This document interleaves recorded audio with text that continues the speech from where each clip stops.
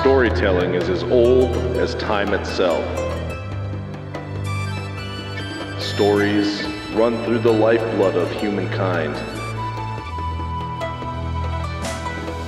But stories are forgotten as they're passed from generation to generation. My goal with this podcast is to prevent that from happening.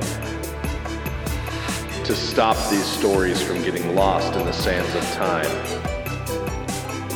I'm David Swiduk, and you're listening to Faded Words.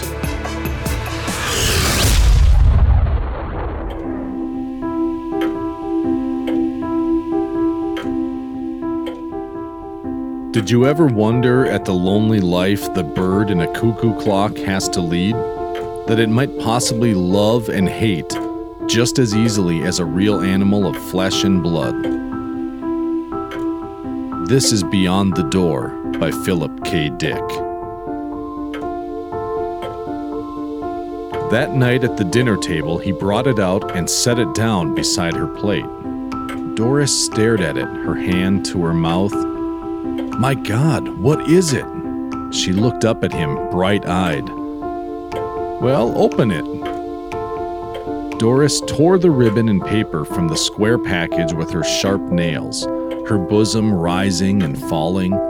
Larry stood watching her as she lifted the lid. He lit a cigarette and leaned against the wall. "A cuckoo clock," Doris cried. "A real old cuckoo clock like my mother had."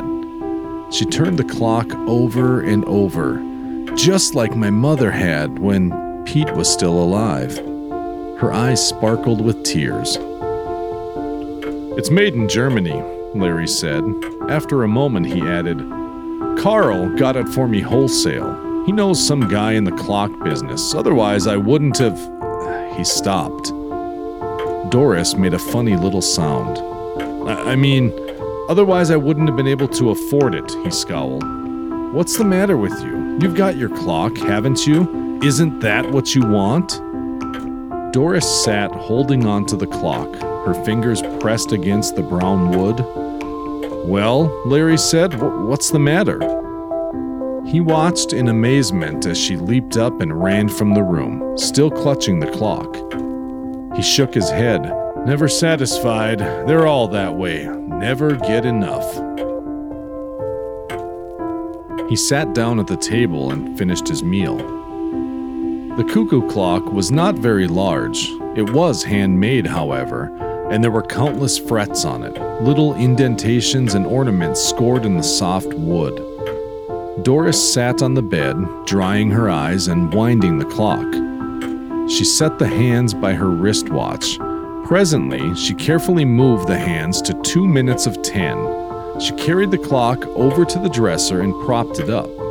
Then she sat waiting, her hands twisted together in her lap, waiting for the cuckoo to come out, for the hour to strike. As she sat, she thought about Larry and what he had said, and what she had said too, for that matter. Not that she could be blamed for any of it. After all, she couldn't keep listening to him forever without defending herself. You had to blow your own trumpet in the world. She touched her handkerchief to her eyes suddenly.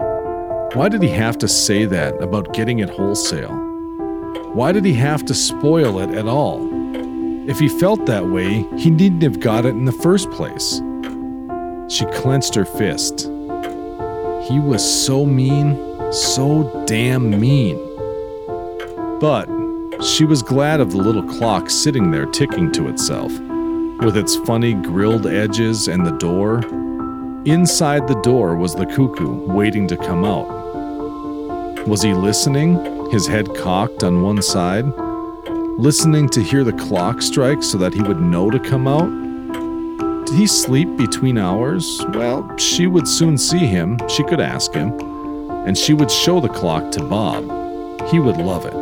Bob loved old things, even old stamps and buttons.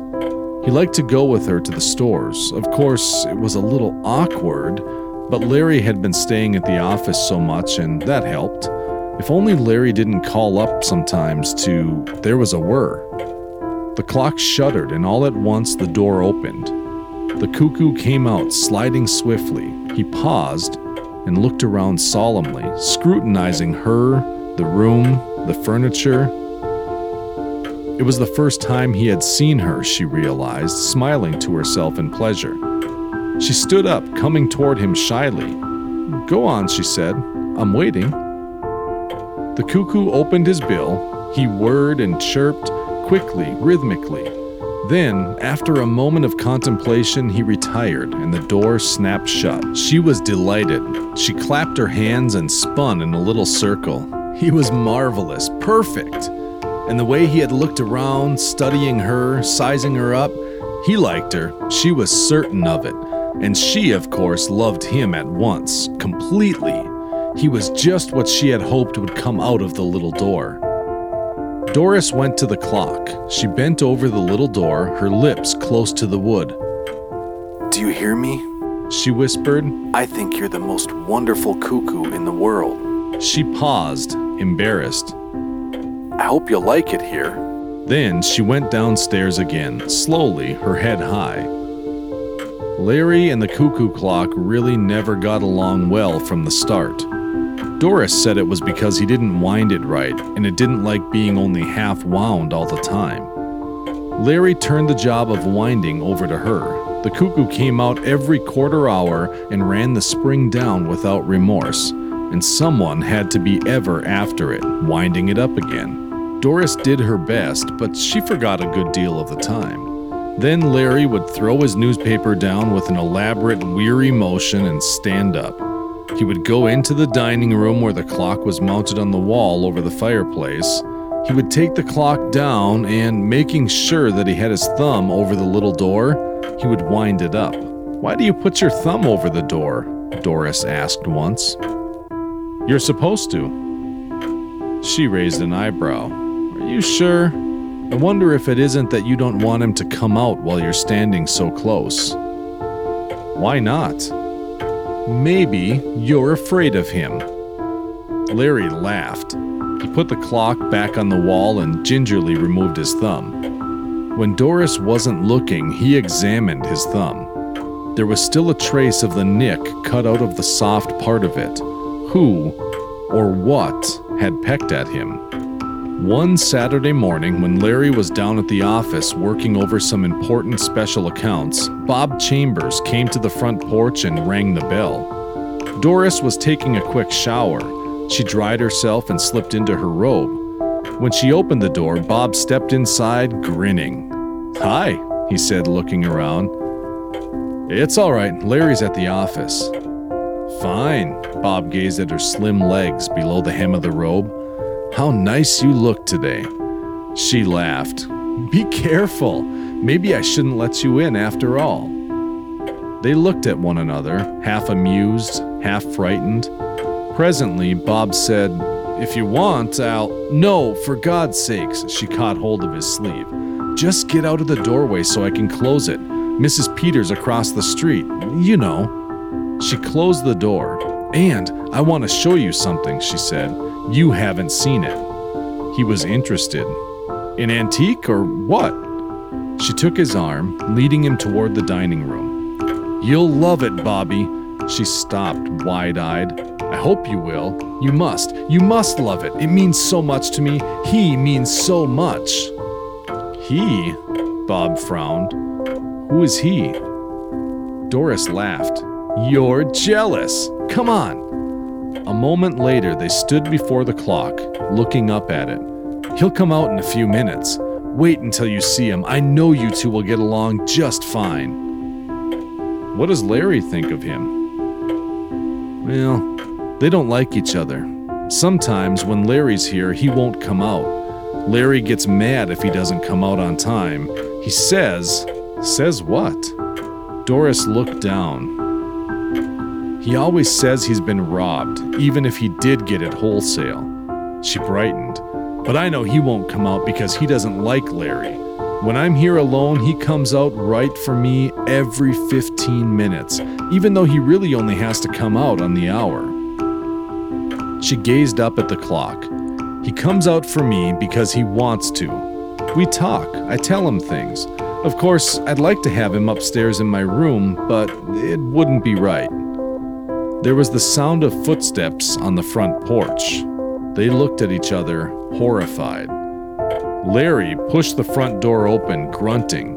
He set his briefcase down and took off his hat. Then he saw Bob for the first time. Chambers, I'll be damned. His eyes narrowed. What are you doing here? He came into the dining room. Doris drew her robe about her helplessly, backing away. Bob began. That is, we... He broke off, glancing at Doris. Suddenly, the clock began to whir. The cuckoo came rushing out, bursting into sound. Larry moved toward him. "Shut that din off," he said. He raised his fist towards the clock. The cuckoo snapped into silence and retreated. The door closed. "That's better." Larry studied Doris and Bob, standing mutely together. "I came over to look at the clock," Bob said. "Doris told me that it's a rare antique and that... Nuts. I bought it myself." Larry walked up to him. "Get out of here." He turned to Doris. "You two, and take that damn clock with you." He paused, rubbing his chin. "No, leave the clock here. It's mine. I bought it and paid for it." In the weeks that followed after Doris left, Larry and the cuckoo clock got along even worse than before. For one thing, the cuckoo stayed inside most of the time, sometimes even at 12 o'clock when he should have been busiest. And if he did come out at all, he usually spoke only once or twice, never the correct number of times. And there was a sullen, uncooperative note in his voice, a jarring sound that made Larry uneasy and a little angry. But he kept the clock wound because the house was very still and quiet, and it got on his nerves not to hear someone running around, talking and dropping things, and even the whirring of a clock sounded good to him. But he didn't like the cuckoo at all, and sometimes he spoke to him. "Listen," he said late one night to the closed little door. "I know you can hear me. I ought to give you back to the Germans, back to the Black Forest." He paced back and forth. "I wonder what they're doing now, the two of them.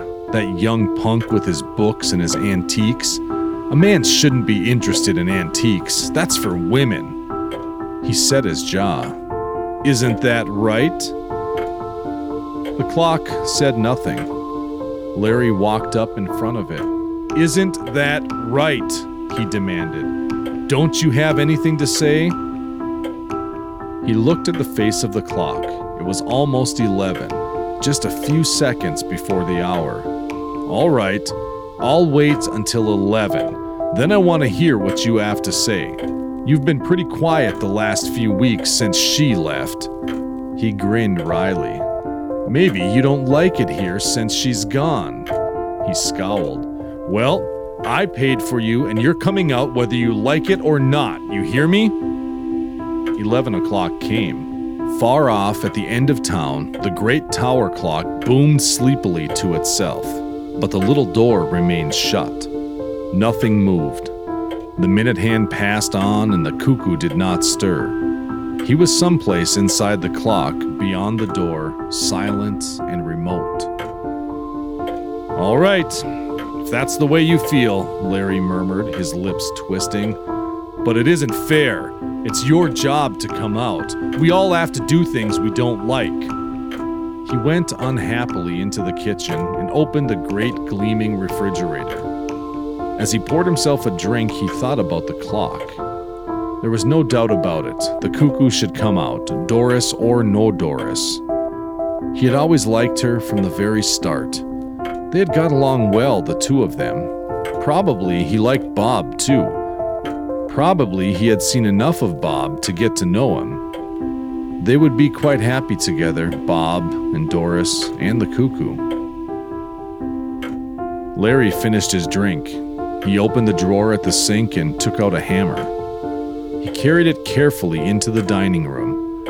A clock was ticking gently to itself on the wall.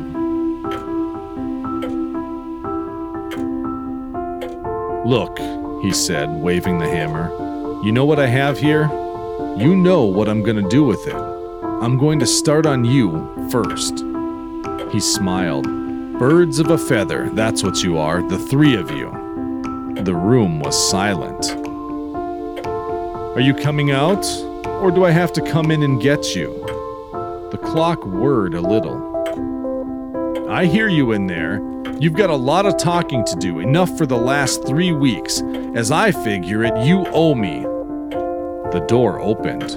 The cuckoo came out fast, straight at him. Larry was looking down, his brow wrinkled in thought. He glanced up, and the cuckoo caught him squarely in the eye.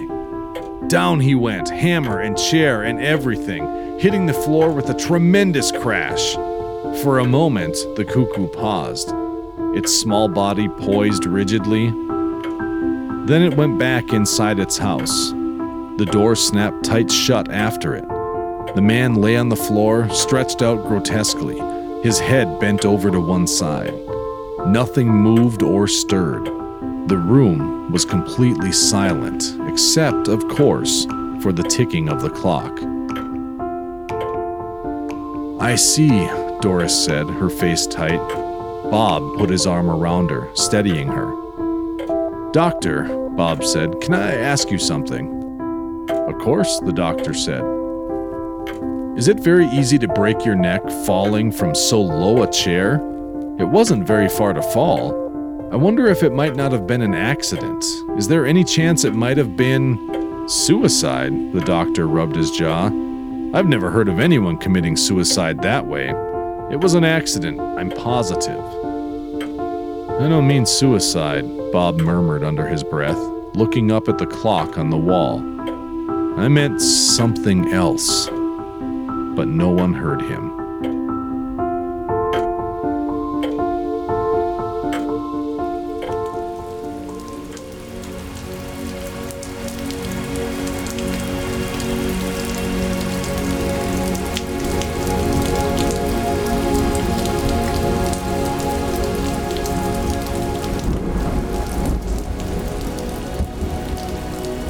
That was Beyond the Door by Philip K. Dick. Normally, I give you a big breakdown of kind of my thoughts at the end of these things and spend some time diving into why I love the story. I'm not sure I want to do that anymore. By the way, this story was published in the Fantastic Universe magazine back in January of 1954, for any of you that are wondering and want to go look it up for yourself. But what I was saying, I'm not sure I want to do a big, long breakdown of the story we just heard. Partially because I don't think I want my view of the story to necessarily cloud what you thought of it as well. And I kind of just also want to let the story shine on their own without being about me telling you how I thought about it or felt about it. I don't know, does that make sense to you guys? Reach out, let me know. Hit me up on Twitter or Instagram direct message. You can find me at Faded Words Pod on both of those places. And let me know, do you like when I break down the stories and talk a little bit about them afterwards?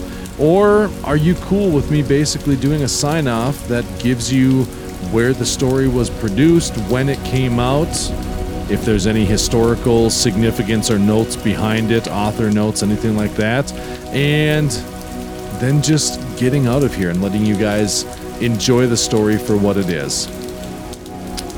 I'll wait to hear from you, but as of right now, going forward, I'm going to go ahead and just wrap these episodes tight. I'm not going to do a big breakdown. So with that, I want to thank you guys so much for listening each and every week. I know we've had a number of fantastic interviews that have been happening with Hannah and Marcy Kate and Drew and John and a number of others.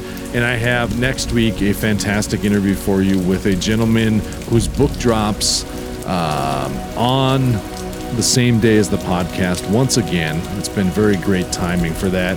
A gentleman by the name of Danny Gardner and his brand new novel, Ace Boone Coon.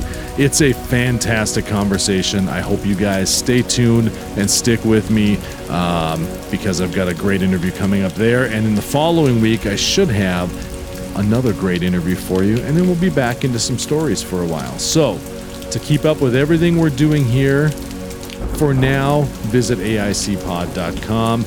In the process of getting that changed over. I know I keep saying that, but in the meantime, just in the podcast player of your choice. You can find me in Apple Podcast. You can find me in Spotify. You can find me just about anywhere you find your podcast. If you can, jump in there, leave me a review, hit that rating. It does help surface this show and bring it up. The more reviews we can get, the more it'll show up on the charts potentially, and let more people find the show and join us as we preserve these stories and have these wonderful conversations with authors. So again, I want to thank you deeply from my heart. I appreciate you listening each and every week. I'm David Swiduck, and this has been Faded Words.